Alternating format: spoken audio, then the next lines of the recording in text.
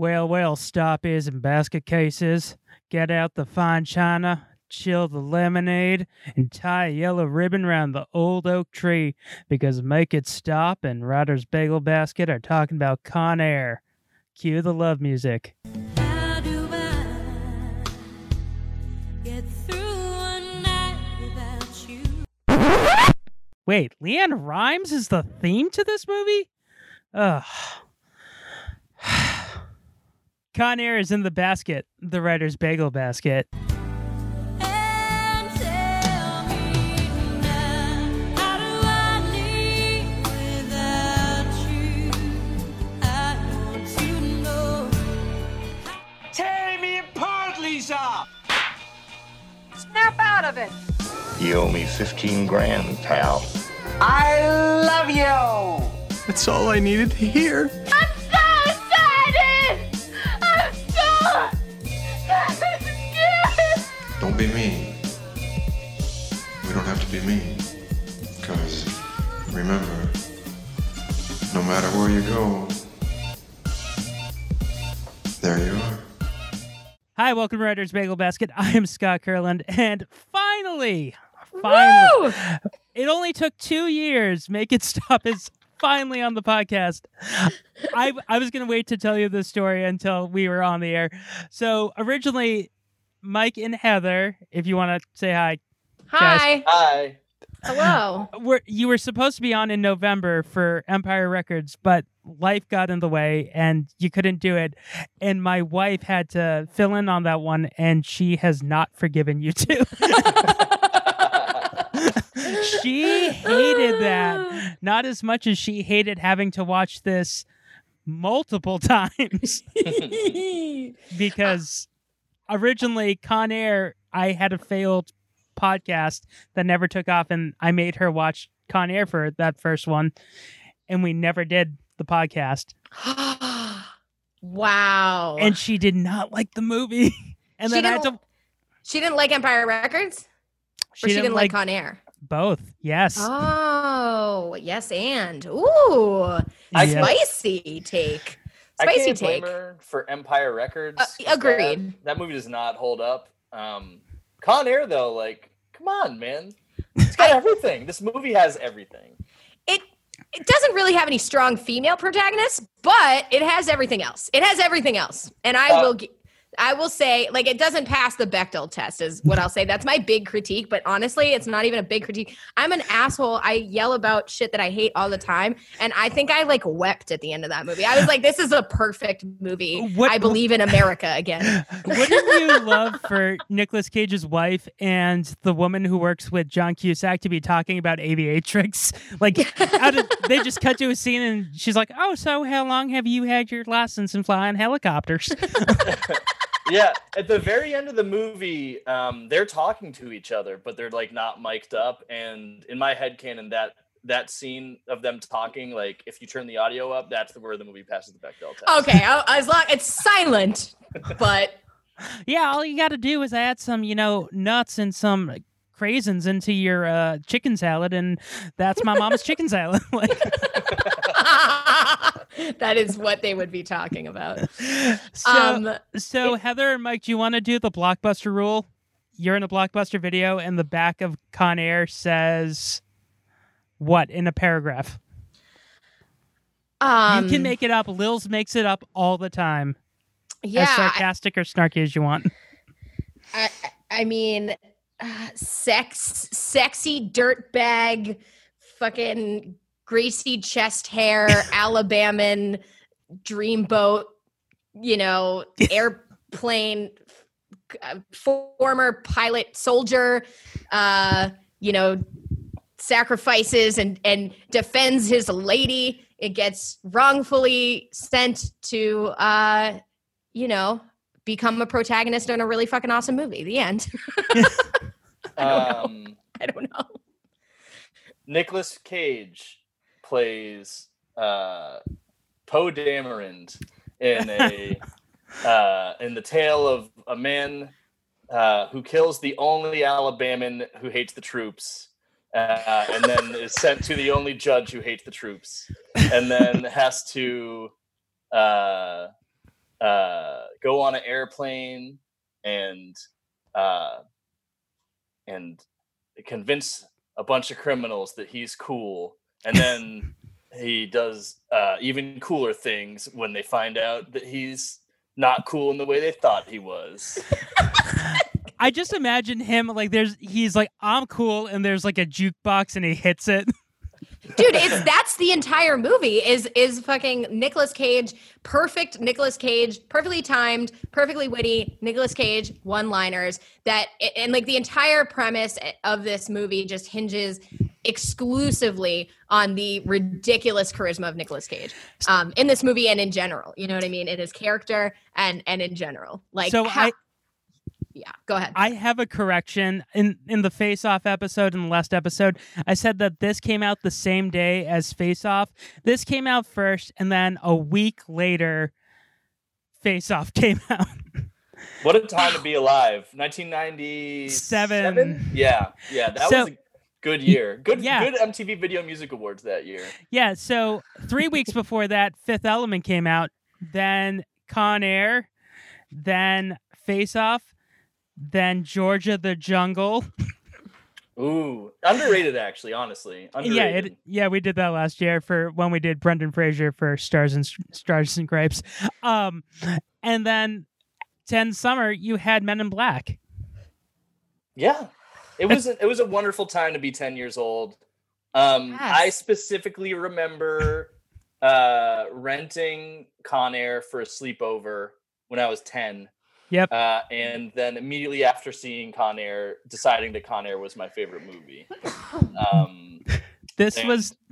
Well, I was 31 when I saw Con Air for the first time last night, and it's my favorite movie now too. There are so many great lines. It's all great lines, and the most stacked fucking cast ever. It's like a fucking clown car of charismatic frontmen. You know what I mean? It's crazy. It's so good. Everybody plays their role perfectly. And there's really interesting, like, we'll get into like all the subtext and like very like strangely progressive for the content of what it's, putting out there. So just pleasant surprises all around. Usually you rewatch something from 1997 or you watch it for the first time, you're on edge. You're ready to, is it transphobic? Is it racist? Is it sexist? Is it, homophobic? All these things. The answer is probably yes. And in this case, there are some things that maybe you could tweak, but in general, representation is pretty fucking solid and progressive and interesting in that way. Yeah, there's a trans character in this movie, and as soon as like she appeared, I was like, oh, here we go. And then it turned out to be like the best trans representation of the 90s. Yeah. Yeah. That was Renoli Santiago, who played Sally Can't Dance. Yeah. Well, that was the character's name, Sally Can't Dance. Yeah, we saw the character names at the end, and we were like, oh, this is fun. Yeah, all those character names that pop up over the credits because they never appear in dialogue, like all these unnamed characters who you find out are named like B Jordan or something like that. Wrecktown. Yeah, Wrecktown. Was that okay? So in the scene, because we skip all over, was that Kevin Nash who was the guy who was like, "What's that? That's a rock." I don't know. I saw that guy, and I thought, maybe I'm thinking of a different guy. There was a background character who I didn't see Kevin Nash, but I did see a guy who I thought might have been who's the hardcore wrestler guy who used to work in Japan with Mick Foley, who has retired like 50 times, and he has a big mustache, and he was in Beyond the Ring. I can't remember his name. God damn it. You know that guy. I thought it was that guy. I thought I saw him in the background. You saw Kevin Nash, though? Super Shredder himself? Yeah, I saw, like, a guy with blonde hair, like, long blonde hair at the time, like, when Kevin Nash had the mane. And I thought it was him. When Malkovich is going, okay, so this is how we're going to take out all of these cop cars. This soda can is this car, this soda can is this car, and I thought it was Kevin Nash. I thought he goes, and what's that? That's a rock. What's this rock supposed to be? I didn't catch that, but I wouldn't be surprised. I mean, I think this is pre Scorpion King. Yeah. So this, I think those were the types of roles that the wrestlers could go for at this time. Was like guy Random. who says one line and looks big. Does anyone want to list off what actors are in this film? Oh boy.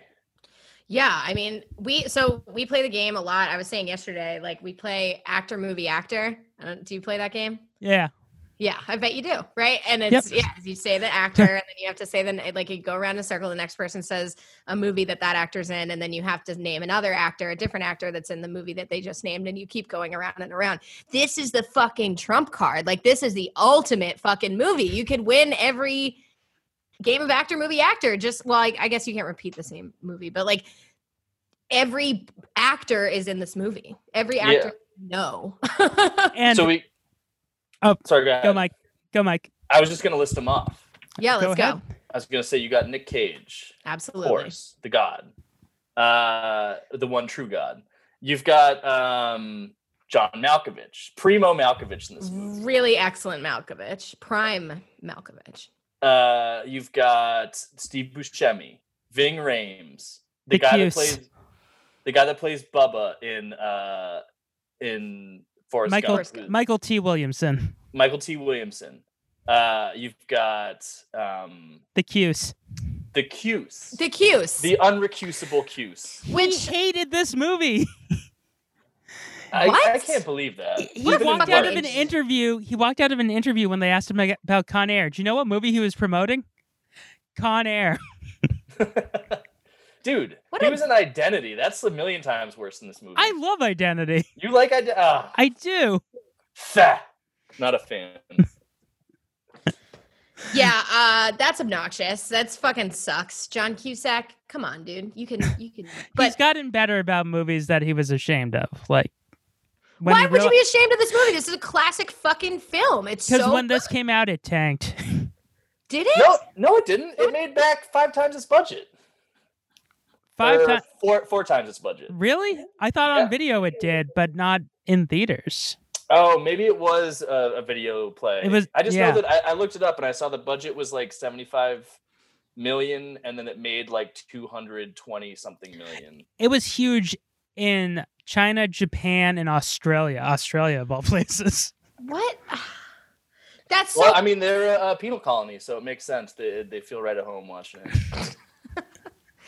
That makes no sense to me. I feel like this is like classic American cinema. Like it to me, I don't know. I didn't see it because, as I was saying to Mike yesterday and confessing, I basically didn't see movies like for most of my childhood because I was basically blind. Like I couldn't see, and I was like embarrassed about the idea of like having to get glasses. So I would just like somehow I managed to evade getting glasses and was just basically blind for like until like maybe my freshman year of high school when I decided that I was like fucking sick of like not seeing and maybe could like deal with myself. And I never watched movies. Like I didn't see like any of these classic 90s movies that y'all, grew up with. Well, Heather, I believe that if you went into the theater blind and saw Con Air, when you left, you'd be able to see. It's true. I see now. Let me tell you, we watched it in the backyard of my in my patio last night with the projector screen. It was very nice. It was a great way to experience it. This isn't a background of an American flag. If you look, that's my boy. That's my guy. This movie is just so good because you also have Dave Chappelle. You have Danny Trejo. Mm-hmm. I think at the end of the movie, one of the cops who finds the Ken doll, I think that was Aaron Sorkin. What? Yeah, it looked like Aaron Sorkin. That might be one of those weird things, like how the guy who played the sketchy journalist in the season 5 of The Wire went on to direct The Cobbler. Oh, Tom McCarthy. Tom McCarthy. No. Have you watched The Cobbler, Scott? Yes. But he also directed the same year he directed. It's fucked up. We got to give a quick shout out. Our friends did a podcast just about The Cobbler called The Cobbcast. And it's so fucked. It's just, it's the most fucked up thing I've ever seen. Well, the fucked up thing about The Cobbler. For is the same year that came out. He also directed, that guy also directed Spotlight and won the Oscar. I know. It's wild. Yeah. And- It's wild. He also Oh, wrote but yeah, I Up. mean, yeah, he's pretty, like, he's got a good pedigree other than The Cobbler, which is somehow the worst Adam Sandler movie, like, against all odds, like, the worst. That's- one. One I guy think- who wasn't in this movie, Adam Sandler, I guess. Yeah, but you do have Cole Meany, Cole doing a Meany is terrible so American weird. accent. Who? From Star Trek Deep Space Nine, and he was in Yeah. The Commitments. And did you see Get Him to the Greek? Yes. He played Russell Brand's dad in that. Yeah. He's been in a bunch of shit. He was in like Gangs New York too, right? Yes. Yeah. No, that was John C. Reilly. No, I'm not thinking of John C. Reilly's character. No, I'm mixing him up with the guy who the other Irish guy. who Liam was, like- Neeson? No, the fat Irish guy. Jim Broadbent. Yep. Is he Irish? He always plays Irish guys. He's British. Okay. But yeah, so also Monica Potter is in this movie. Who's Monica Potter? She was in like all these Freddie Prinze Jr. movies. She was also in Patch Adams. People always got her confused with Sarah Paulson and Lauren Holly back in the 90s. Like all three of them are interchangeable. Was Yeah, she Sa- the guard or was she the short-haired No, she's the FBI lady wife. who never spoke? She Oh, was she's the wife. yeah, the wife. she was Hummingbird. Hummingbird. By the way, those three characters I just mentioned, only 3 female characters in the entire movie.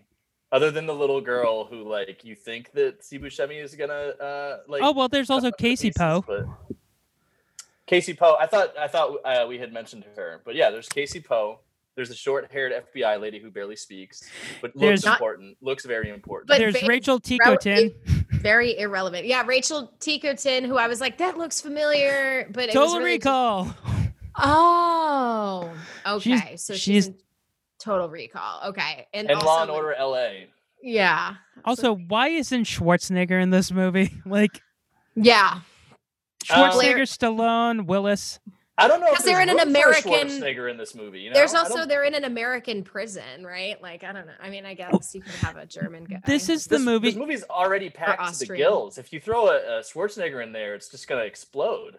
See, Schwarzenegger would have probably been like Cyrus the Virus if he was in this. Like, because they You- would be like, he's the bad guy now. It's like, I No. think Malkovich as Cyrus the Virus was the right move. I would prefer that over Schwarzenegger. well, I read 2 other people who auditioned for Cyrus who really wanted the role and didn't get it.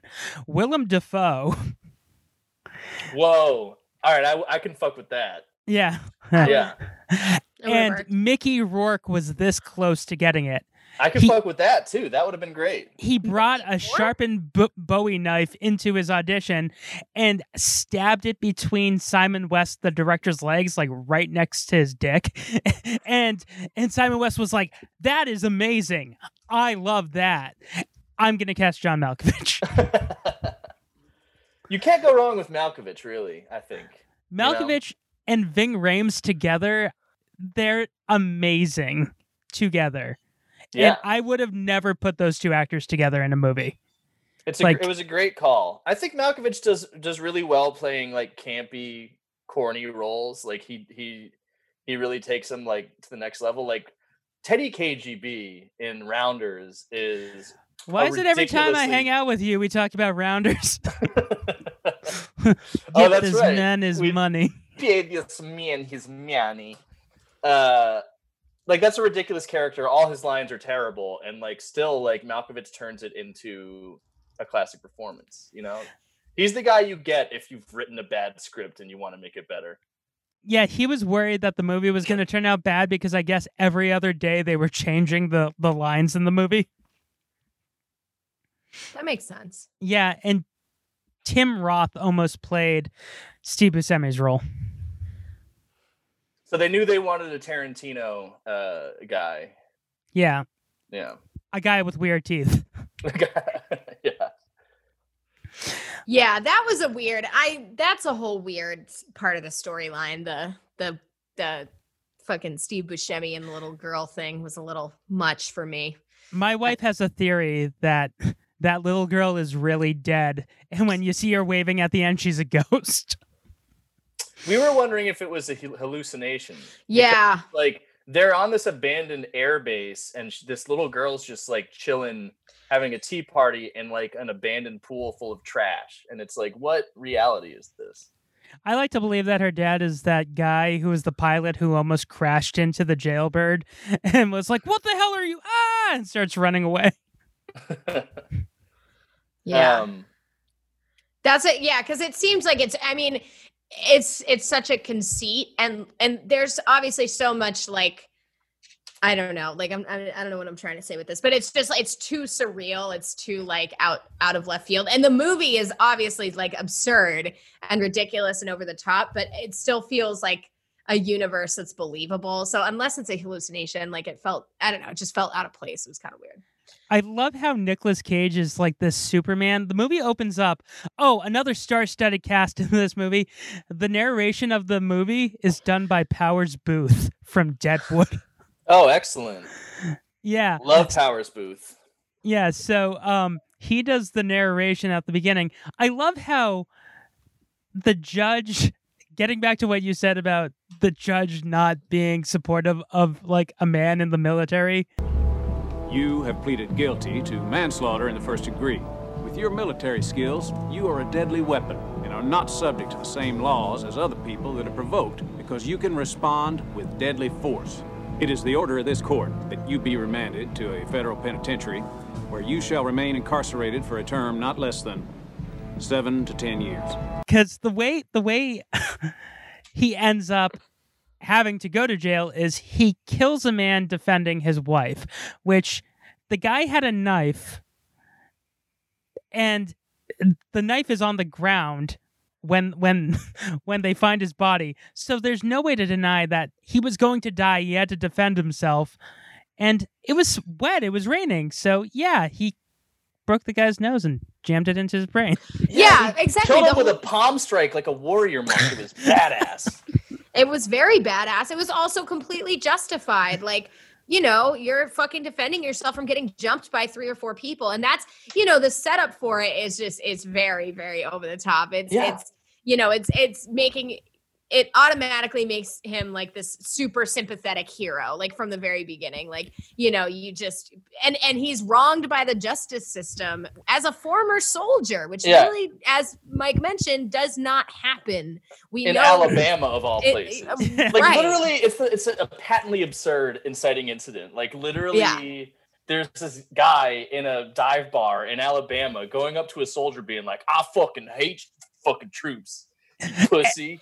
Well, he I was want to fuck your wife. Like, well, it was like some under the breath bullshit about like Vietnam, like that it was somehow his fault. Cowards like you are why we lost Vietnam. Like what? What? It's like, how did he draw that conclusion? This guy's like a decorated Army Ranger. It's like that's like not easy to do. I think I don't know too much about military designations, but like being a big boy in uniform. The narrator Powers Booth basically says they're the best of the best. Yeah. And also, then the reason that he goes to jail is he's like, his lawyer's like, "Oh, you should take this plea deal because I don't know if you could win if you go to trial." And he's like, "All right, I'll take the plea deal." And then the judge is like, "Nah, no plea deal. You're a killing machine. You're a killing machine, so we need to lock you up for 7 to 10 years." Is that's there's no way that's a real legal thing. Also, if it went to trial, he probably would have been acquitted. He would have been. The guy was coming at him with a knife. He had 3 or 4 people, right? And those guys had chains. Yeah, they all had weapons. Yeah, also, and there was witnesses. There was witnesses. There were witnesses. And why, first of all, and what is this bar that's like across the street from an oil refinery? Well, the more important question is, why does Nicolas Cage arrive in town on Steamboat Willie? He arrives on a tugboat. Yeah. It's true. Um, He's got to be folksy. He's down home. He's relatable. It's, you know, tie the yellow ribbon around the. So that's the other thing is that Nick Cage has a very debutante Southern Belle Blanche Devereaux fucking like accent. Like he literally sounds like Blanche from the Golden Girls. Like it's I so wish ridiculous. everyone sounded like a Golden Girl in this movie. Like, Well, Sicily, 1922. I'm gonna shoot you in the face. All right, that's Cyrus the Virus. Cyrus is more Betty White. No, no, don't besmirch the good name. No, I still don't understand one thing in the trial. Why is Nicolas Cage's lawyer so sweaty? This man, Everyone is very moist. It's a very moist movie.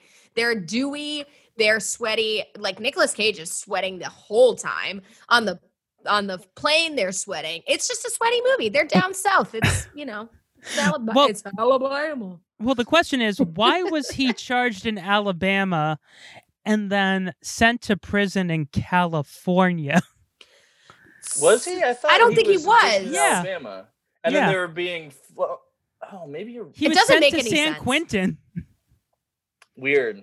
He Well, was because sent. he's such a dangerous criminal. He's a killing. No, but machine then that they make the whole plot point that he's not a dangerous criminal. He's a nobody, because he's the one stuck on the plane with all these real scary cons, and that's so it doesn't even work then. Like, okay, this is why I don't want to talk about this. I want everything to be perfect and there not to be any possible plot holes because. No, I mean, there's definitely. I mean, it has its flaws in the way that like every classic action movie does. Where Yeah, it's like how did obviously his wife get everything is- pregnant? Like he was gone for 3 years. How Well, did they she get? do- He makes a big show at the bar in the beginning of like listening to her stomach and saying, "You're gonna be Miss Alabama. Your daddy's gonna be very proud." Yeah, who's know? your daddy? Like he was gone for 3 years in training. Yeah, he got home, banged his wife. The next day, found out she was pregnant, and then the day after that went to prison. I think that's the Seems timeline. reasonable. Yeah. That's how pregnancy works. His accent is really inconsistent. Yeah, Like- it said in the research that I did that he went to Alabama to perfect his accent. That's all I got. It got awfully quiet.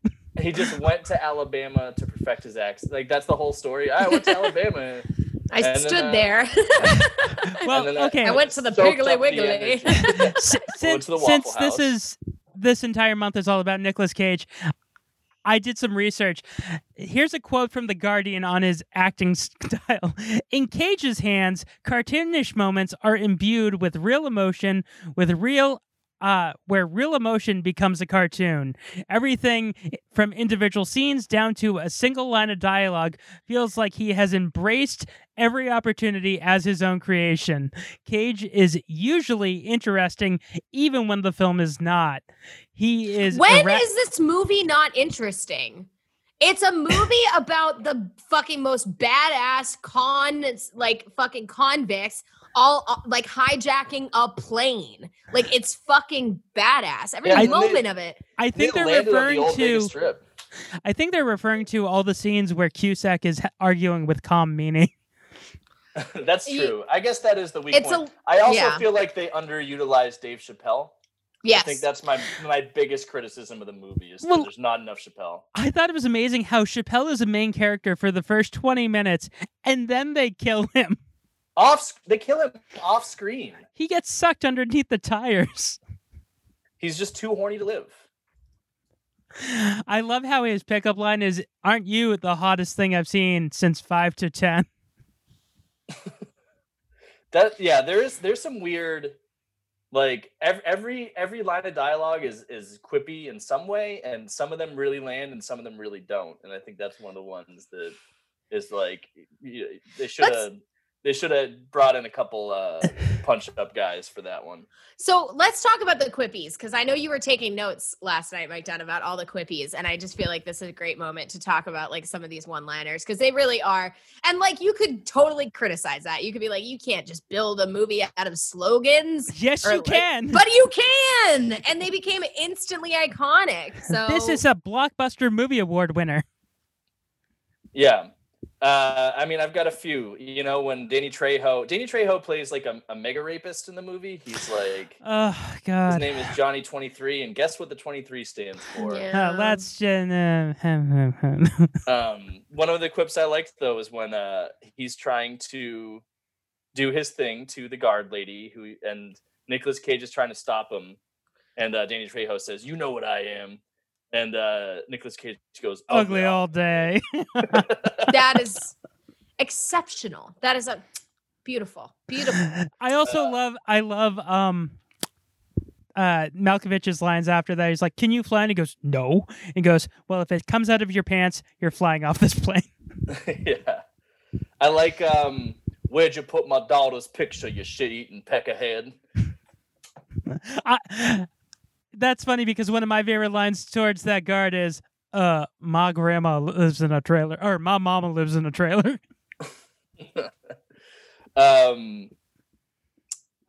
Shit, what was I going to say? Oh, you know who else is in this movie that we didn't mention? Tom from Lost, the one of the head others, is the guy who they get to pilot the plane when they do the prison transfer. Oh, MC Gainey. Yeah. The one gay other from Lost. I love his line where he's like, "Yeah, we're not landing. It's crashing." And out of nowhere, he pulls out a army helmet. Where did he get that?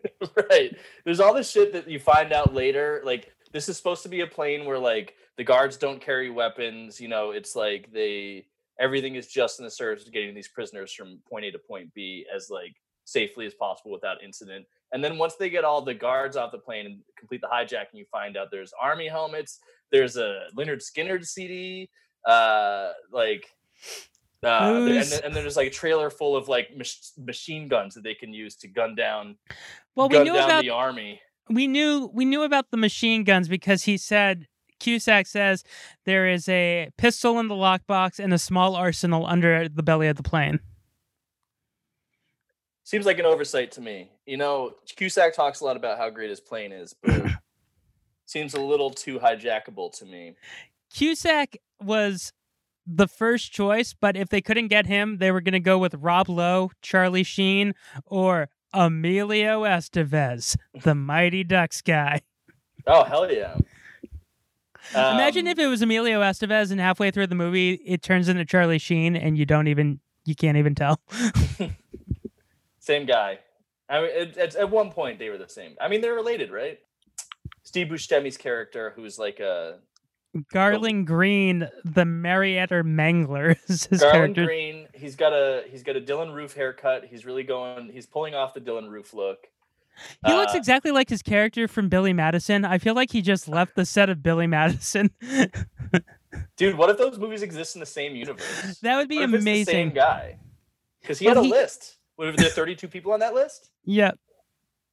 And anyway, Michael T. Williamson turns to Nicolas Cage and says, "What's wrong with him?" And Nicolas Cage goes, "My first thought would be a lot."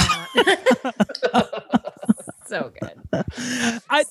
So there's one line that I would love to be in that movie when he's freaking out, when Nicolas Cage is freaking out after he kills Billy Bedlam. What if I told you Insane was working 50 hours a week in some office for 50 years, at the end of which they tell you to piss off, ending up at some retirement village, hoping to die before suffering the indignity of trying to make it to the toilet on time? Wouldn't you consider that to be insane? Murdering 30 people, semantics or not, is insane. One girl, I drove through 3 states wearing her head as a hat. It's my daughter's birthday today. And he goes, "Can you just not, Garland? It's my daughter's birthday." I just wanted, very politely, Steve Buscemi to turn to him and go, "Oh, happy birthday." Like, That would have been just- good, and I think it would have been on brand for that character. Because Cyrus is like, they paint him as this like criminal mastermind and ruthless criminal, and like he is, but he's also like very pragmatic. Like very. Oh, I was talking about Garland. I was talking about Steve Buscemi. Oh, I'm sorry. Oh yeah. Oh shit. Yeah, that'd been funny. Yeah, I would want Steve Buscemi because he's very calm and very nice in this movie, and it's so weird. Yeah. Well, he ends up shooting craps, drinking Mai Tais at the very end. That's the big twist. I love that. I love that for him. And I love his journey. It's What if- called a story arc. What if this was his chance at redemption, and he's like, That's you know what? I gotta stop wearing people's heads as hats. Time to go to the casino. Good for him. Oh, yeah, Live your so- truth. I don't Such have a- a killing problem. I have a gambling problem. Such a goofy like 10-year-old's like idea of what like badass criminals are. It's like a serial killer who wears people's heads as a hat while he drives, or like, or no, wait. Here's my favorite one.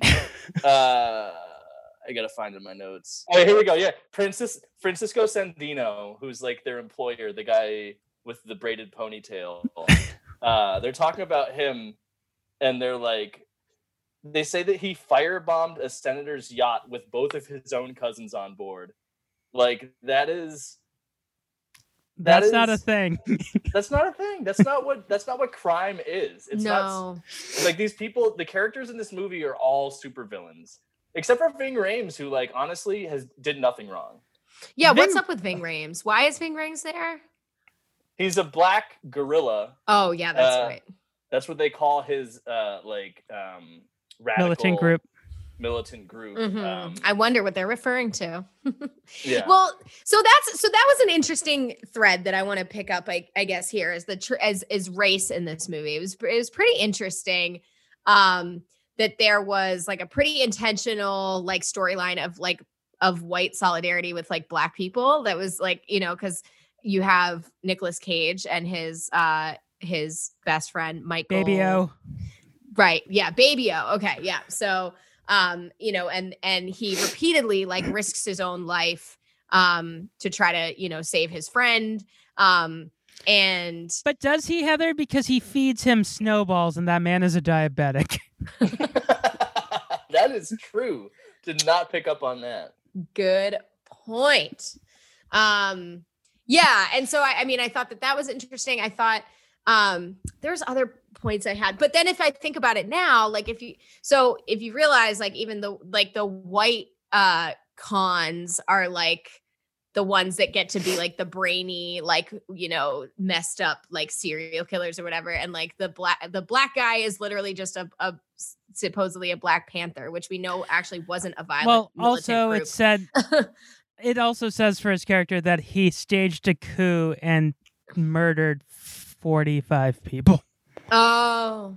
Okay. Well, Where did he that stage a didn't coup? happen. In America? Yeah. What are you talking At the White House? And Danny Trejo, the Latino characters, horrific rapist. I guess they're all supposed to be horrific people, but the ones that you end up weirdly empathizing with is, like Cyrus the Virus, or like you kind of have that like level of like empathy or something, or maybe not empathy, but like, oh, that's kind of I don't know. Well, I that's don't know the where thing. I'm getting at with that.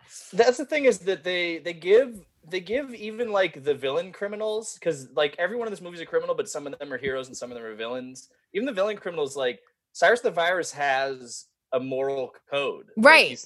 he detests rapists. Yes. He thinks that they're somewhere between a cockroach and the white stuff White stuff appears that at the foams corners when of you're your mouths. thirsty.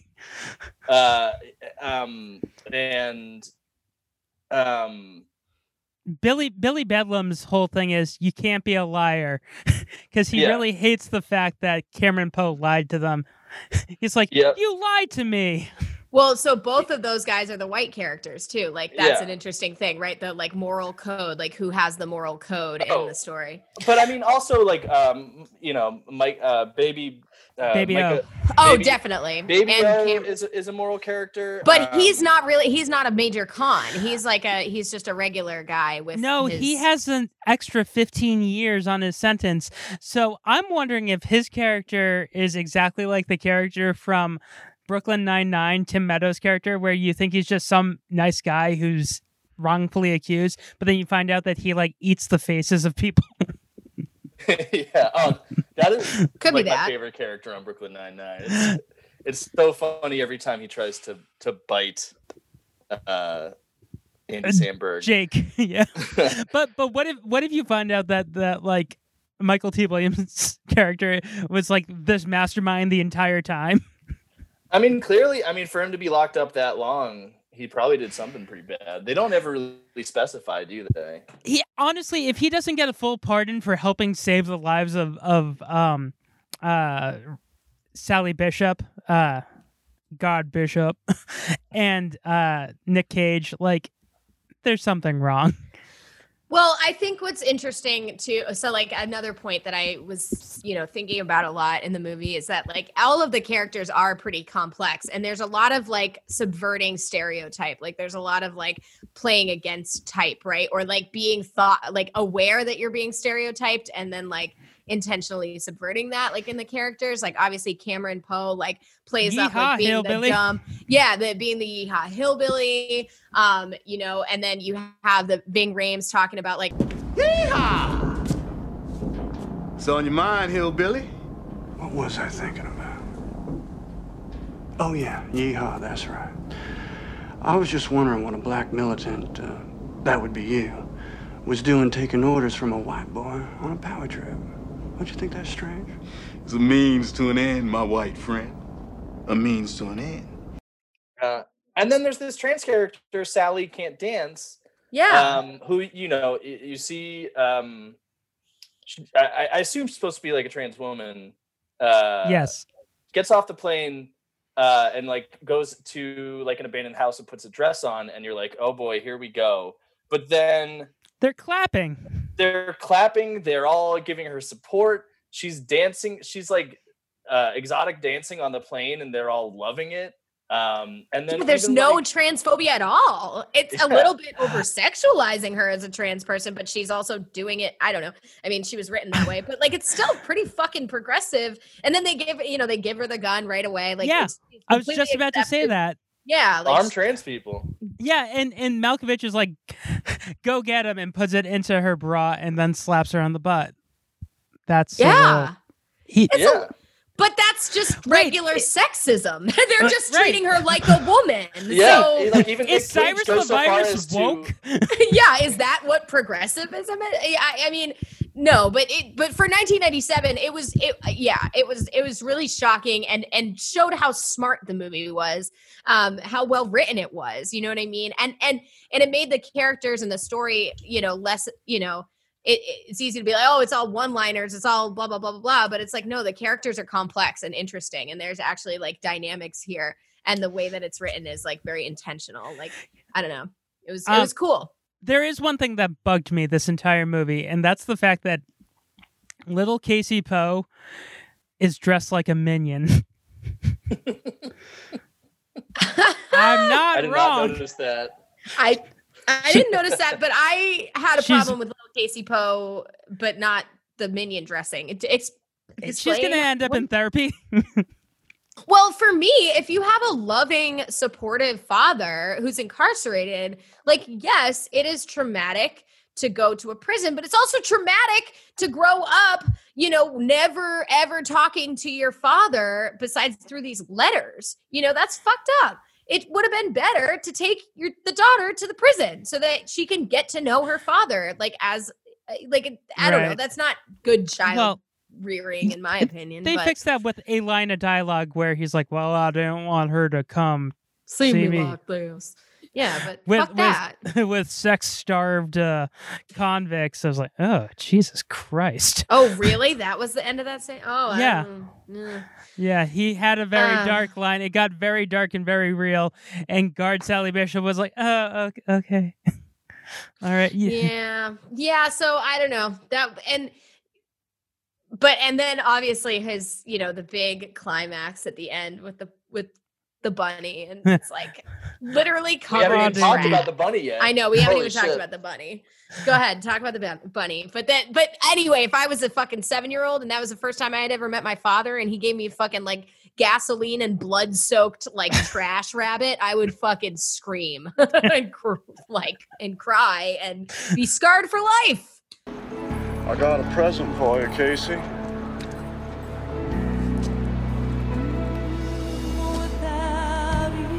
Oh, dirty. Casey, sweetie, you take your daddy's present now. No, honey, it's okay. I got a picture of you. I got a picture of you, too. Don't do it. Leave the bunny. What if it got really dark and she goes, wait, this is the man you said killed my real father? And then the movie just ends. Plot twist. Would that be a better twist than Buscemi with the... I just realized, actually, Buscemi at the end of the movie is drinking a Mai Tai and playing craps.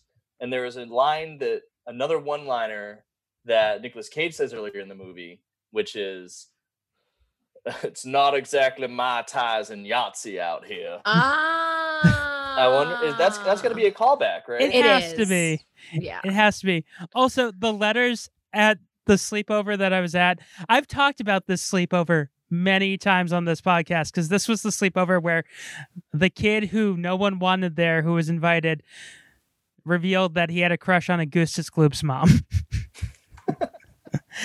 Yeah, we were all talking about the actresses we had How crushes old on. were you? 11? Oh. Yeah, this kid, I've talked about this kid ad nauseum on this podcast. This kid was a science experiment. His parents were like in their 60s. They were scientists. They were doing him as a research project. Anyways, we were going around. Augustus Gloop's mom? Yeah, I was like, yeah, I have a crush on Topanga and Jenny Lewis. And everyone had a crush on Topanga. Yeah, and it was like, I still have a crush on Topanga. Yeah, Topanga, Sarah Michelle Gellar, and of he course. goes, Augustus Gloop's fucking mom, and everyone, you hear like a record screech. That fucking rules. That's so fucking crazy, dude. That's so nuts. Imagine being like having that level, like that lack of self-awareness, that lack of self-consciousness. What an intoxicating elixir of just confidence to be able to say that in a room. Well, he doubled down and he's like, because she looked hot in the Lederhosen. That's how you double down? Yeah, no, I know exactly what she looks like, man. It's not like what an 11-year-old should be fantasizing about. And I'm like, hey, can we watch Con Air now? Okay, all right. I'm looking at Augustus Gloop's mom, and I'm trying to see there's something there. I'm trying to see something there. Nope. I mean, I'm sure she's a lovely lady, and Yeah, that is an interesting thing to admit at a sleepover for sure. Yeah. So I'm like, can we please watch the Nicolas Cage movie that we rented from the Blockbuster and your mom got popcorn? This was supposed to be a special birthday. That was a special birthday. I'm sorry you had to invite that kid. He sounds like a freak show. Well, he's the kid who, when midnight would come along, he would be like, it's tomorrow now. Like, fuck you. Someone always has to say it. But I remember that this was the movie, like, everyone lost their goddamn minds. I was like, you won't believe what we rented. We got Con Air and The Fifth Element. It's like, this is a party. That's fucking sick. Yeah, I definitely watched this movie at multiple sleepovers. This was like the movie. Everyone was talking about it in elementary school. And parents didn't mind kids watching this R-rated movie. Like, well, it's a great movie. Yeah, somehow we all got away with it.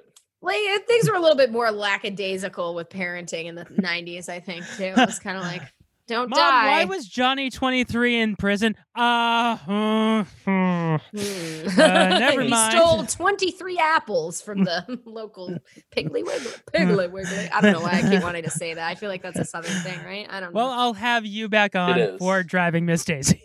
No, I can't touch that one. I actually would be interested in that.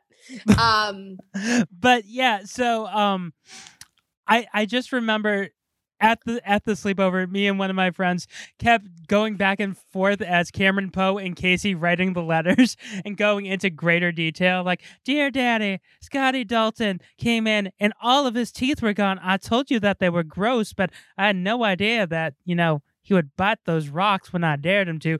Dear Casey, you really shouldn't have done that. That is what we call a misdemeanor.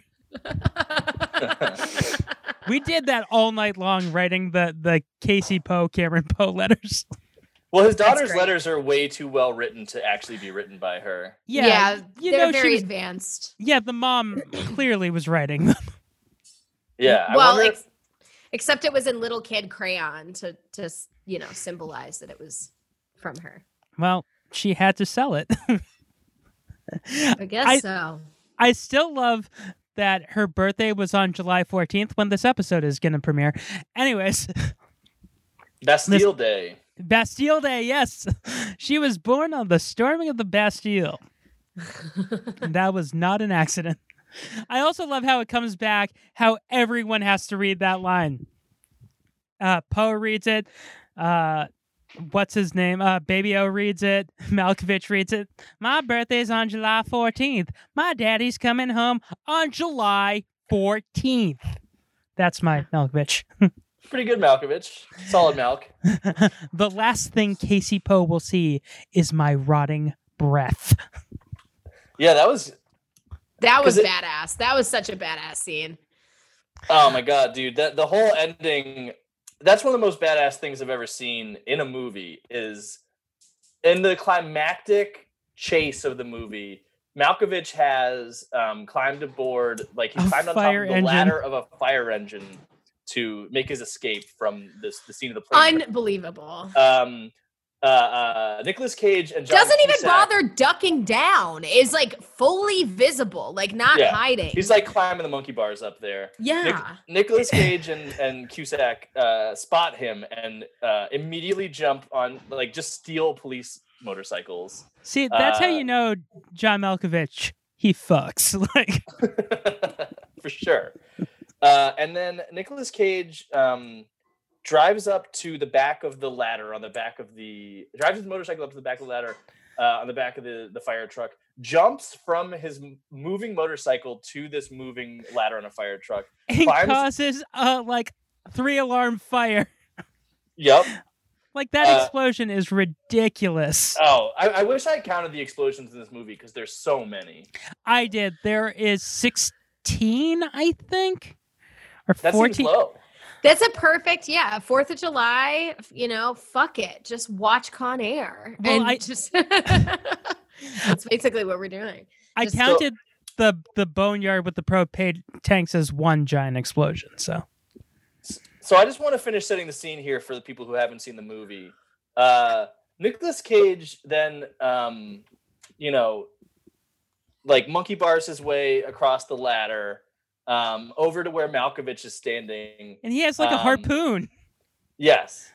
He takes the harpoon from Malkovich with one hand while still hanging from the monkey bars with the other hand. And then stabs it or breaks it in half one-handed while hanging from a moving fire truck. Yep. And stabs it deeply into Malkovich's like Achilles tendon. And it's just the most badass thing you'll ever fucking see in a movie. Well, I think Malkovich's death, where he dies like 7 times, is just as badass because he gets handcuffed to said ladder. Then he goes through a catwalk, gets electrocuted, still alive, and then his face gets smashed by a rock crusher. Yes. Right. So here's what I don't understand. Like just like stamped out, like just flesh stamped. Boom. How does he go from Old Vegas Strip to Rock Crusher? Where's that Rock Crusher? You don't remember Dean Martin's Rock Crusher? It's a Rock Crusher Hotel right next to the Golden Nugget. Yeah, the Hard Rock Crusher. Okay, so that Rock Crusher was there because the Sands Hotel at the time this movie was being made was being demolished. Oh, okay. So there you go. No flaws whatsoever in this movie. Yeah, and the Hard Rock Cafe the Hard Rock Hotel needed a new sign. So they're like, you can destroy ours and we'll just build a Really? new one. Yeah. I assumed that was all a scale model. No, that was the real sign. No shit. You know, Jerry Bruckheimer, he doesn't half-ass anything. No, he is basically human cocaine at this point of his career. Like 97 was Bruckheimer's year, right? 96, 97, 98, because that was The Rock, then it was Con Air, and then Armageddon. Yeah. He was on top of the world. Oh, so much cocaine. Yes. The crazy thing is, people didn't know this, but everyone knew that Nicolas Cage was going to play Superman. The reason why Malkovich did this movie is so that he could work with Nicolas Cage, because Malkovich was going to play Lex Luthor. Shame that never happened. It is such a shame. It would have been so bad, though, if you think about it. Like, remember what superhero movies were in the 90s? Like, Steel? It would have been Steel, the Schumacher Batman movies. Rest in peace, Joel Schumacher. Yeah. Like The Shadow, The Blank Phantom. Man, The Phantom. Good Lord. The Phantom with Billy Zane. With Billy Zane and Xander Drax. Treat Williams. Yeah. I did like Darkman, though. That's the one good superhero movie. Well, that's Sam Raimi. Yeah. But just imagine John Malkovich as a Cyrus the Virus style Lex Luthor. I don't have faith that 90s Superman movie that never came out would have been any good, because as I recall, this was when they had made Superman like electric blue all over. Like he had like a blue face, and they were going to do that version of Superman. What? Yeah. There was like a period of like a year and a half or so where like something happened to Superman and he got like new powers. He died, and then when he came back, he had a mullet, and then shortly after that he was like a being of like blue energy, and he had a blue face. Yeah, but fighting Malkovich again. That movie was going to end with him on the back of a fire engine too. Not really. I'm fucking with you. But I mean, who knows? They did what worked. If something worked in one movie, they would like snipe it in another studio and then release them both at the same time. Like we could have gotten 2 fire truck climaxes, just like we got 2 volcano movies at the same time. But would it 2 have asteroid movies at the same time? It's not going to hit as hard the second time. You know what I mean? Like that shit it's just absurd. It's like, I feel like the Fast and the Furious, like their climaxes, like just, they where their cars can fly. Yes. And like onto airplanes, like it doesn't make, or like get dragged. Or where 2 sports cars can drag a gigantic bank vault through all of Rio de Janeiro, like without, and then like everything gets damaged except for the cars, like. Yeah, that makes sense. I mean, this laid the groundwork for that. I mean, can we think of another like just totally absurd let's think about those action films with like just beyond ridiculous climax scenes. Well, okay, so in Eraser, Schwarzenegger actually did this stunt. He jumped out of an airplane without a parachute, tackles a guy, puts the parachute on. He literally did that. Yeah. Fuck. The only person who still does that is Tom Cruise for the Mission Impossible movies. Yeah. Then he's broken every bone in his body. Yeah. But for the most part, I'd say they don't really make movies like this anymore. No, they don't. Also, there's the scene we haven't even talked about. Dave Chappelle falls out of the sky and destroys a Volvo. Yeah, driven by Major Garland Briggs from Twin Peaks. Yeah. Also, that woman always plays his wife in shows, too. Yeah. The lady, the secretary from Ferris Bueller's Day Off. Yeah. Yeah, that was. I like how they played that for laughs, but it's like actually like a pretty disturbing scene. Yeah. Like a devastating scenario. Well, yeah, because Dave Chappelle like gets left behind, like trying to mac on some lady, and then like tries to make it back onto the plane, and like apparently makes it, but then freezes to death in the cargo hold, and then he gets sucked under the tires and it breaks his neck. Oh, okay. Yeah, he is the reason why the landing gear won't go up. Oh, right. all Got it. Chappelle had to do is just basically tag along with that family with the transponder in it, and he would have gotten away. They did him dirty, man. They could have done so much more with Chappelle. My biggest Yeah, criticism. he was great. He was great. They're all great. Everything about this movie is great. It's so weird to do a podcast where I talk about something that it was like fucking excellent, you know? I don't know. Yeah, but it's so much fun to talk about. Also, the fact when Chappelle fell to Earth, his organs would pop out like a fucking slinky. They wouldn't be able to read Agent Larkin. Yeah, good point. Good point. But I still love the guy who kind of looks like he looks like a cartoon character of what a police officer looks like. He's like, Agent Larkin, there's a body here. Yeah, how's that my problem? It has your name written all over it. Another classic one-liner. I also, if But we're wasn't talking that one-liners supposed to be again- in New York City or something? Where were they when that happened? Fresno. No, yeah, oh, Fresno. Oh, okay. I don't know why I thought. Okay, never mind. I take it back. I was I've like, never they're been in. to- Never I've mind. never been to Fresno, but I didn't believe that's what Fresno looks like. I don't No. think so either. It's I'm- not like a huge metropolitan like area, is it? I'm pretty sure that was the same set they used for Armageddon when like Eddie Griffin at the beginning and all those asteroids are hitting it. Yeah.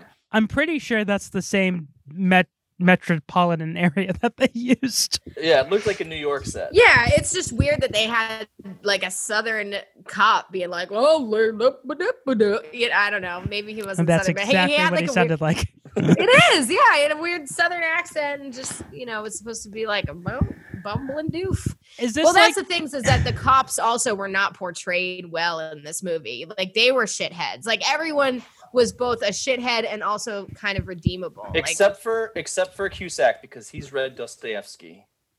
Yeah, I love when he's he's a like sociologist. I love that line when he's like, Dostoevsky said that, fuck you. That's what Cyrus Grissom said before he killed my DEA agent.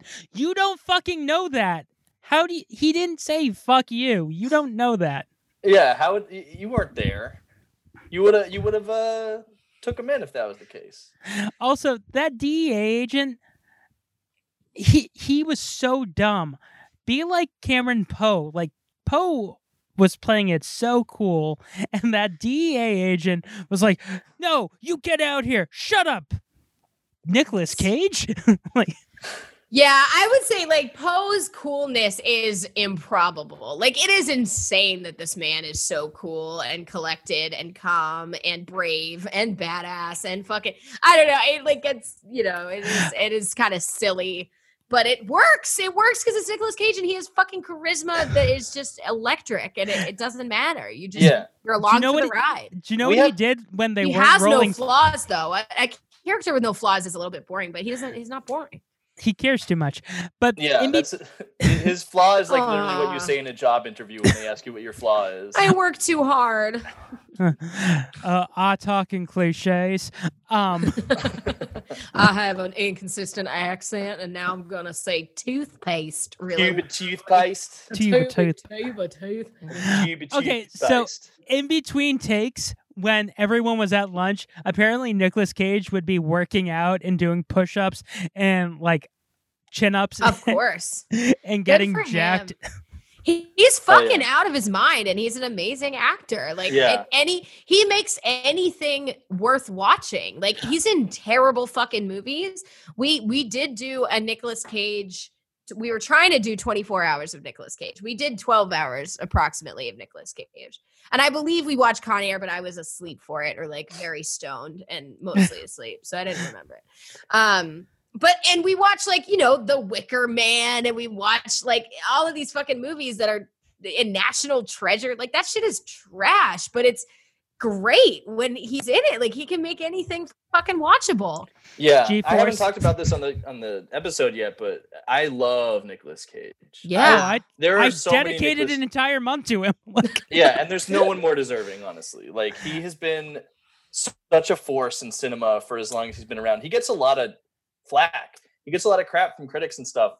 And like I just don't get it. Like how much joy has he brought to us over the years? Also- This movie, Face Off, The Rock, Raising Arizona, A Vampire's Kiss, friggin' Port of Vampire Call, Kiss. Oh my New god. Orleans, Kick-Ass, like Moonstruck. The list goes on. Like It's he's absurd. got like dozens of classics, adaptations for Christ's sakes. And every movie that it sucks that he's in is also a classic because he's in it. I watched Ghost Rider, Drive I watched Angry. the movie that came out this year with him was really. Did you guys the one that was The based color off of the color? Yes, exactly. So The color from space, the color from out of space. Color or of Oh yeah, Space. the Lovecraft movie. I really want to Yeah. see that. It was fucking great. It was really great. I loved it. And primarily, I mean, Nicolas Cage is a little miscast as a father, like just in that movie because he's just like so fucking weird. But like, it's a great movie. Like, and it's just another example. The hits keep on coming. I Well- went and saw Left Behind in theaters because I thought it was going to be hilarious, and Nicolas Cage was in it. It wasn't as funny as you want it to be, unfortunately. And his approach to acting, he calls himself the California Klaus Kinski, and he like says his biggest influences are like 1920s German expressionist movies. Like he is like a total cinemaphile, like freak. That's our And- Nicholas Kim Coppola yeah, that's right. And he's Coppola's son, right? nephew. Nephew. But the crazy thing is, we had to go through so many movies and narrow it down to. We only usually do 4 episodes, but we're probably gonna do 5 or 6 because there are just so many fucking great Nicolas Cage movies that we could pick from. You guys get to do like the height of the blockbuster years, but for his IRS years, the years that he had to pay back the IRS and made all of these movies, we're doing Mandy, and it was between Mandy and Color of Space. I loved Mandy. Yeah, Mandy's I love Mandy great. too. It was amazing. I would say Mandy and Color of Space or Color Out of Space are both really similar in a lot of like very psychedelic, very fucking weird, and horrific and compelling. It's both great. Great double feature. Get a little spicy with it. Nicolas Cage is just, he can't fucking do anything wrong. Even when he does something wrong, it's you just want to keep watching. I mean, He does plenty wrong in his personal life. He's had plenty of public meltdowns at like New Orleans restaurants and shit, but Yeah, And- and didn't he go bankrupt and like bought Tax himself evasion. a castle and he bought an island. an island? he bought an island, Didn't and then pay he taxes also on anything. he evaded taxes. So instead of going to prison, he decided to cut a deal with the U.S. government and said he would make all of these shitty movies. Hey, and we're the better for it. We are the better for it. But yeah. there's a scene in this movie where he literally runs the course of the entire airplane while people are shooting at him and gets 1 bullet wound and kills all of these people. What Dude, if- he gets shot in the arm and does not flinch. It's one of the coolest things I've seen. and in a he movie. has But the best again- line. like and oh, sorry, you go ahead. Say Well, the best line. I'm going to prove to you that God does exist. God exists and his name is Nicolas Cage. I'm in it. I'm in it. I'm a cageist. I'm a cage head. Seventh Day. The only bad thing I can say about Con Air is because of this movie, Kid Rock wrote American Badass, and he based it off of Cameron Poe. Let's discuss that. That's a real thing. It makes sense. It makes sense. I guess. This movie is Kid Rock's favorite movie of all time. Can't blame him.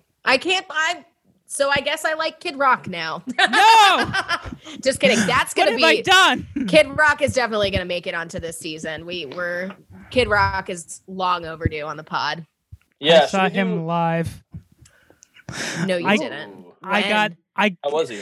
Was I- this when Josie was still alive? Was it when he played with Limp Bizkit? No, Power Man 5000. I got it for bar mitzvah gift. I got it as tickets. My friend got me that. Him and his mom took me, and I was like, "Oh, cool, Kid Rock." This was like the height of Ba Wada Ba.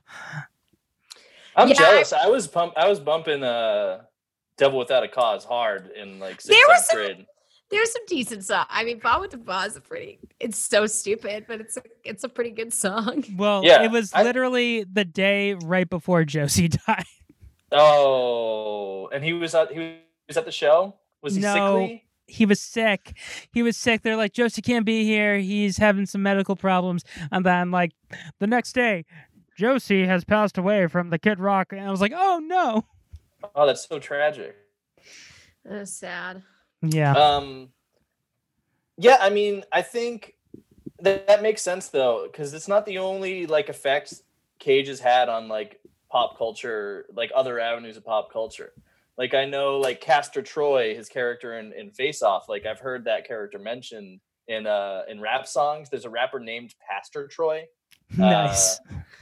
And like, Jay-Z has a line like, Castor Oil, I'll Castor Troy you, change your face, the bullets change all that for you. Like, Cage sticks in your mind, man. You can't get him out. Oh, my God. He's an icon. He's an icon.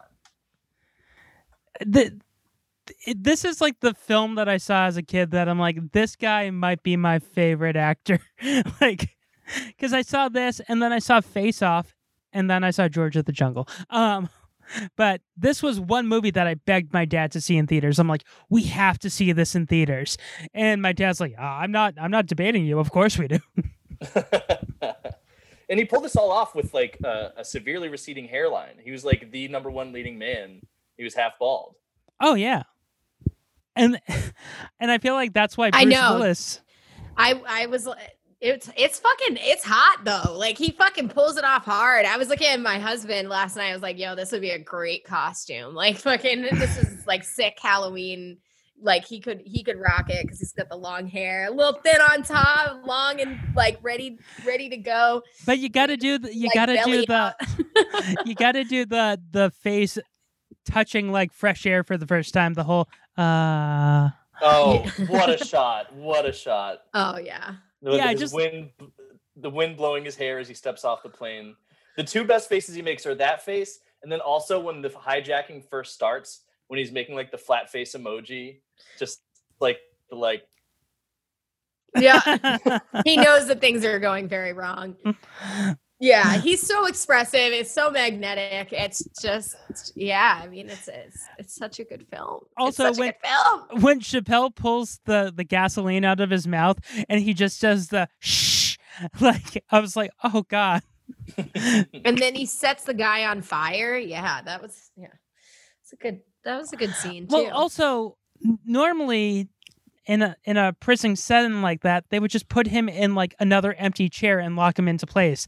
What if that's what they did and like the movie just didn't happen? And then for 2 hours, we just watched a bunch of convicts just fly to their destination.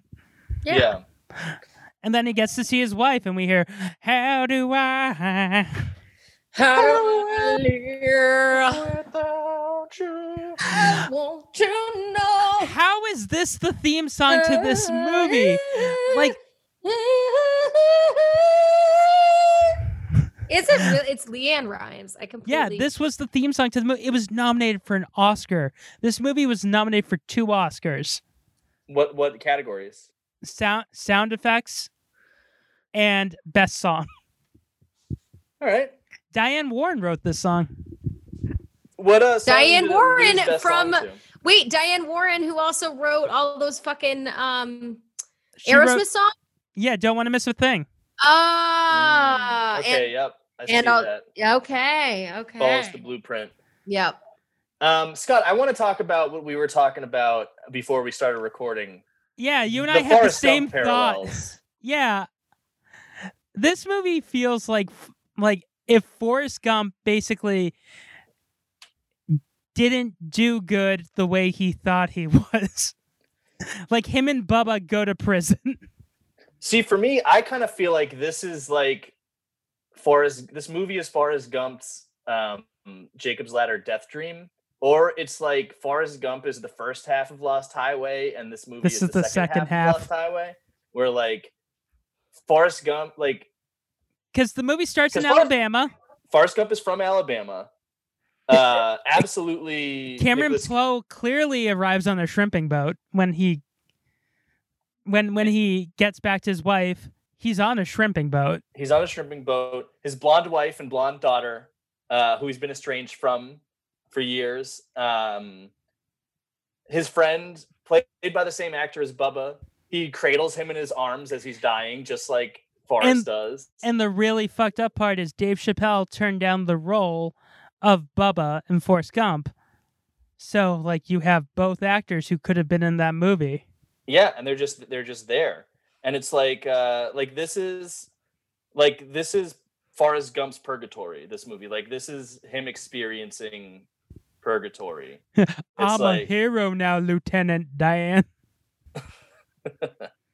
Oh, and he paralyzes a guy. That he kills Billy Bedlam, like right in the back where Lieutenant Dan was shot. Yep, it's the parallels are uncountable. It's crazy. It's such a weird when John Lennon shows up on the Dick Cavett show with him. That's so weird too. I've never seen Forrest Gump. It's another movie I didn't see. Missed out. Well, I don't think you got to see it. It's just it's crazy that we thought that same thing. That basically this is Forrest Gump as an action hero. Yeah. Can we talk about? But I think that isn't it more like self-aware though than like Forrest? I don't think so. No, Forrest Gump's very self-aware. Oh, really? I didn't see the movie, so I don't never mind. Well, one of the last things I want to talk about, unless there's anything that you guys want to talk about, when he meets Cusack for the first time, he's like, "I got your message." He's like, "Uh-huh." Like, he's so unimpressed that the man that he was trying to get to help him shows up to help him. You're Cameron Poe. That's right. I'm Larkin. Hello, Larkin. I got your message. Where are the troops? They'll be here? They'll be here. Uh-huh. In a minute. Listen, Poe. Can I lower this? Go ahead. You gonna lower yours? Sorry, boss, but there's only two men I trust. One of them's me, the other's not you. Yeah, very nonchalant. In that Forrest Gumpy sort of way. Yeah, you know? And then we get another great line. I only trust two men. One of them's me and the other one's not you. I love that line. It's a great I love line. that line. Yeah, but then you realize the other person he trusts is Baby-O, and that man is a convict. Yeah, but you gotta stand by your friends. I think that's what the movie's all about. What if the way he learned to trust Baby-O is he's like, this man has diabetes, but he let me give him a snowball. I trust this guy now. He's gonna die and it's all my fault. Oh, also, how great would have it been if at the end of the movie they're like, Poe, you're going back to prison. You killed all of these men. Right, yeah. You'd think there would at least be some sort of investigation before they just let him walk away. Well, how great would have it been if, like, you find out he's now gonna get a job in the marshal's office and him and Cusack are gonna solve crimes. Well, that's the interesting thing is that, like, Nicolas Cage, even though he's been done so dirty by Cameron Poe, even though he's been done so dirty by the you can say Nicolas Cage justice system, he still loves cops. You know, he still loves the law and respects it. Yeah. But I want to know what's going to happen to Cameron Poe after this. Is he going to end up, destitute? Or is he going to get a job working with Cusack? It's a shame we never got the sequel. It's a shame we never got Con Boat. Why are you back on my boat? I told you to put the bunny back in the box. How do I live? She performed that at the Oscars. 14-year-old Leanne Rimes performed How Do I Live? And they had, like, scenes from Con Air playing as she's doing it. And, like, the look on all of these actors' faces are like, is this the right movie? Like, because it doesn't feel like the song that should be playing. Like, you need, like, I hate to say it, but like a Kid Rock or like an Aerosmith badass like anthem song, and then you have How Do I Live Without You? Well, there are a lot of bitchin' guitar riffs throughout the movie, though. There's a lot of like, yeah, like Last Action Hero, like those great Last Action Hero riffs. Yeah. I still don't understand how Cyrus didn't know that he was going to get ripped off by Sandino. And that plane, You'd think he'd be more shrewd. Also, that plane that Sandino had, that was a tiny plane. It wasn't a very strongly conceived plan, but I'm kind of impressed by it because they were able to coordinate it across 2 different prisons across the country from each other, which I still don't understand how they pulled off. Pen pals? Yeah, but don't they intercept those letters, Well, remember it was all written in a different language and he had to use the cipher that he made out of the Last Supper photo? That's right. There was a very cool cipher. There's a very cool bomb the American style spy shit. I love it's great that they threw so many different genres in here. Little spy elements, they stole from Mission Impossible. The bomb that Cyrus had that he made, that was red light, green light from Mission Impossible. When the two things. Also, I love Cusack's face. I don't know why Cusack hates this movie so much. I don't understand. He's got bad taste. Well, High Fidelity is good. That's what I said. I was like, oh, John Cusack. I don't know. I was excited to see him. I got shamed for thinking he was kind of cute. Dunn said he has a weak chin. Yeah, okay. I don't think he's that attractive. He's not a really attractive, but I was saying he's weird attractive, like fucking Nicolas Cage, Well, who wants to hear the craziest thing that happened on the set of this movie? Oh, me. Danny Trejo, a man who in real life has been to prison. And also owns a cupcake company, I believe, at this point. A restaurant, and he also visits kids in the hospital and gives them toys. He's a sweetie poo. He was scared of one actor on this set. Guess who it was? John Malkovich? Cusack. John Cusack is a man. He was a dick. No, John Cusack is he isn't professional, but he kickboxes. After Say Anything, he learned how to kickbox.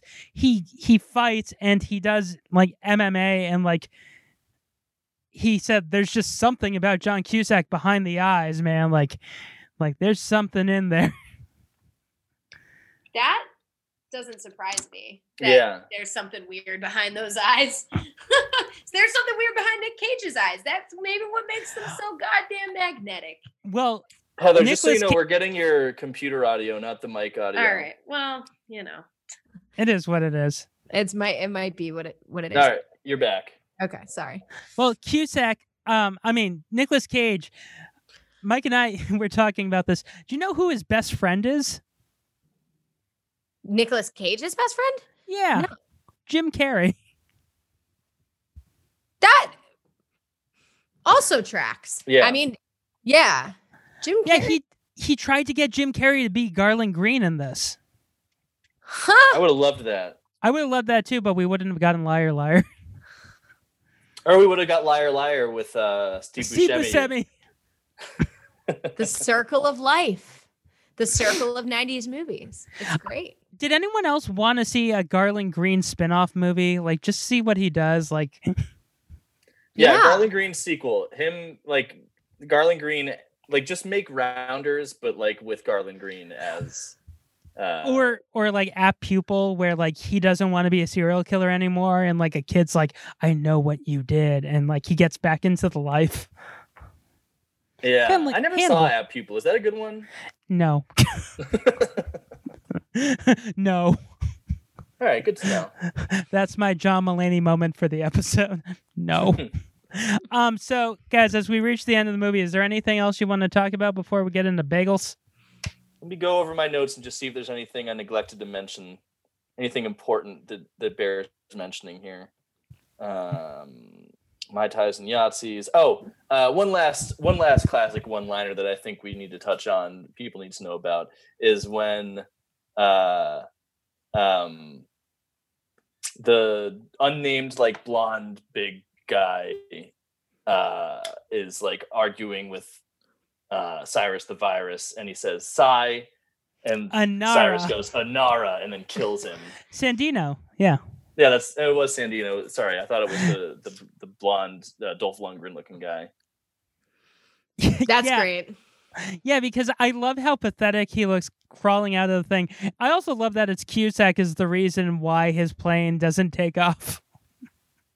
Yeah. Cusack is responsible for the deaths of many people in this movie, and he doesn't even realize it. He's a hero.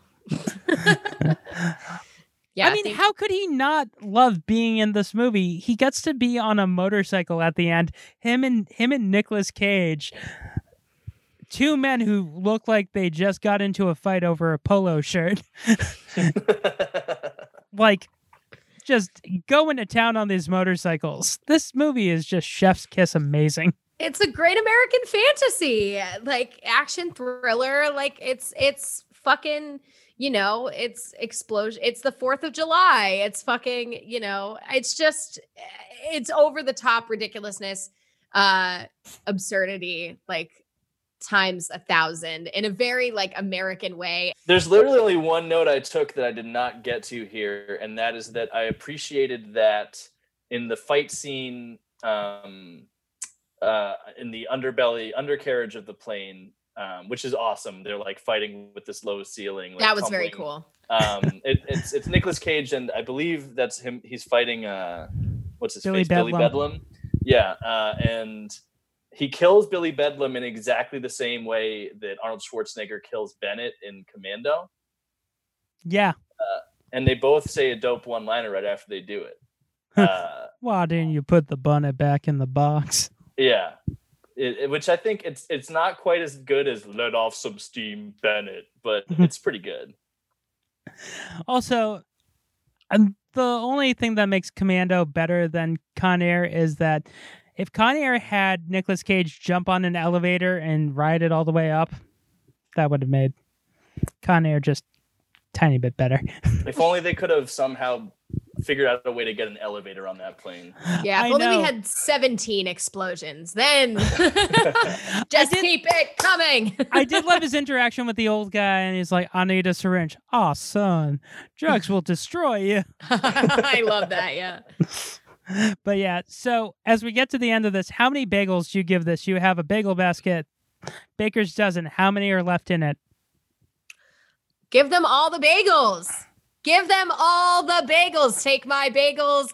Take my carbs.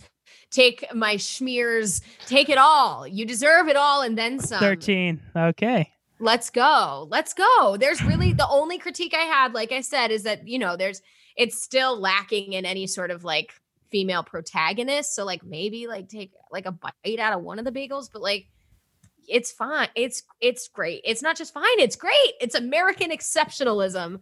And I'm fucking here for it. God damn it. Mike? Solid. I'm going to give the movie a dozen bagels and one bagel bite. I think it's right on the cusp. I'm only docking it a portion of a bagel because I feel like they underutilized Dave Chappelle. That's the one real flaw of the movie. Other than that, it's a classic. Well, I'm giving it 12 because I don't get enough Steve Buscemi in this movie. That's fair. I Yeah. needed want a the little sequel. more Garland Green. Yeah, we need the sequel. Just how polite he is, and like his entire speech that he gave about Billy Bedlam, his mother held him too much, didn't hold him enough. Like that speech is amazing. It is great. Yeah. Never mind. I retract my statement. Yeah, it's great. It's a great movie. So, do you guys want to promote anything? Well, we're on hiatus for the summer, so we'll go ahead and promote all of our other 72 or 3 episodes of our podcast, Make It Stop, a bad music podcast, where we talk about atrocious, terrible things that shouldn't exist. So the opposite of what we talked about today. So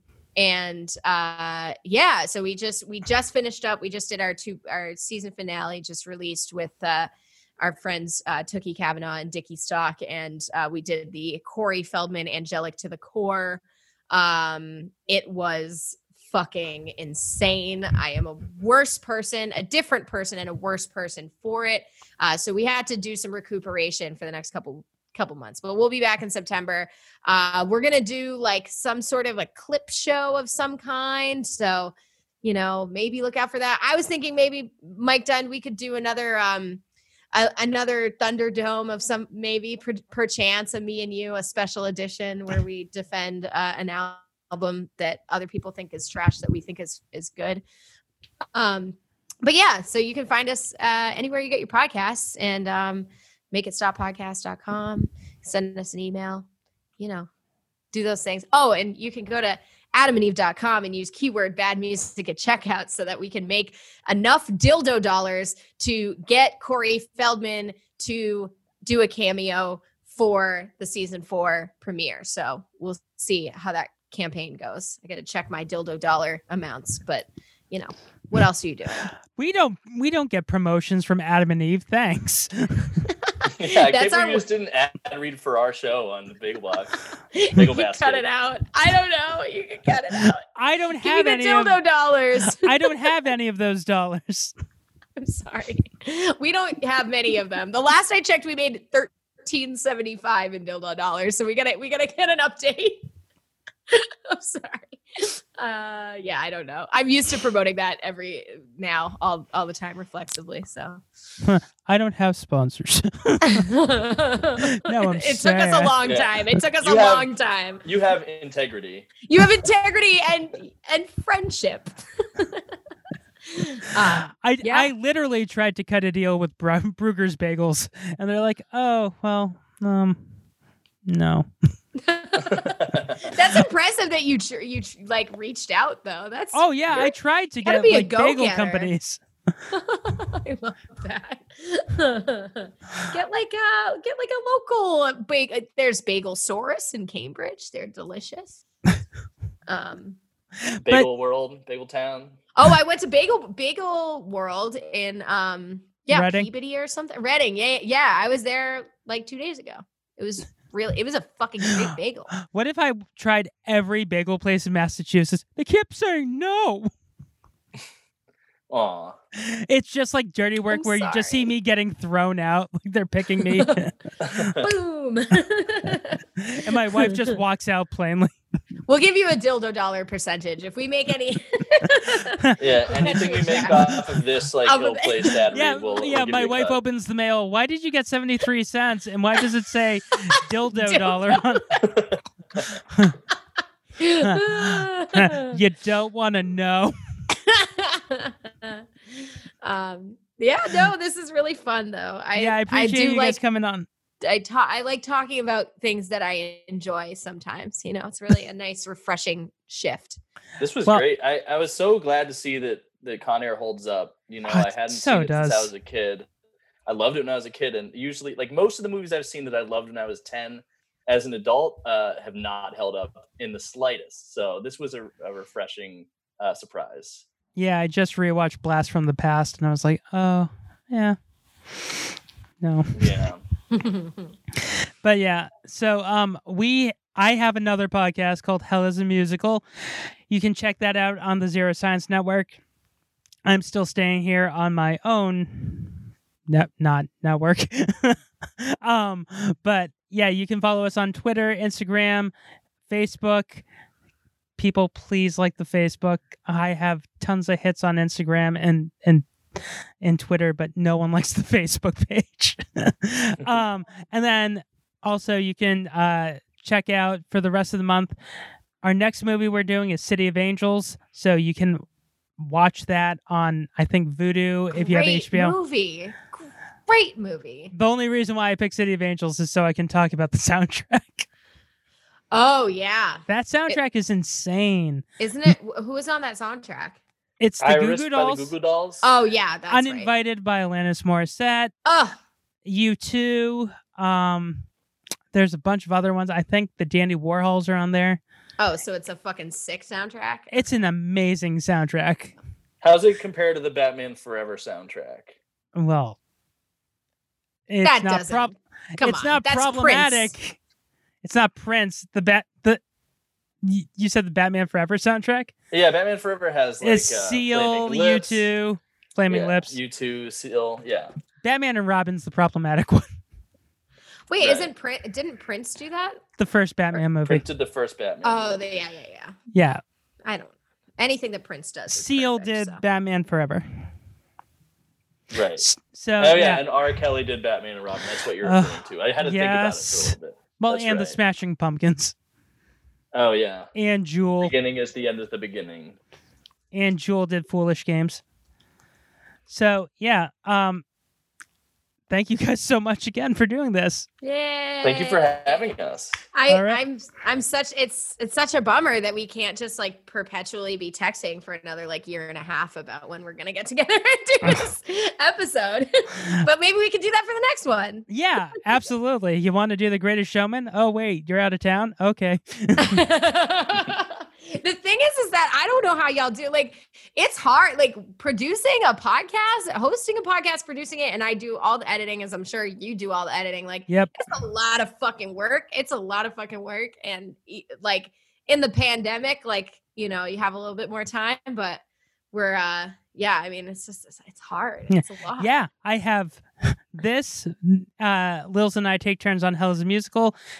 Chris did all of the work for Urkel when we did the Urkel podcast, like miniseries. You did an Urkel podcast? It was on Zero Science. It was Where in the World is Stephen Quincy Urkel, that you can still find on Zero Science. And we did all the times Urkel crossed over with other shows, and he just randomly would show up. That's excellent. That's awesome. I'd love to do the Newsies episode too of the Hell is a Musical. So let me know. Oh, We had you a heard really it fun first. time. Yeah, we had a fun time. Well, me and Lils did the episode on cats. We did like a little one-off pandemic cast about Cats the musical, and that was quite an experience. Well, at this point, by time this comes out, our second episode of Hell is a Musical will be out, and that's Grease. That was a nightmare. We've done 3 so far. I'm not gonna tease the third one, but Okay. But I'll tell you off air. But yeah, so until next time, guys, thank you so much for doing this. Yay. Thank you. Thank Bye. you. Bye. Bye.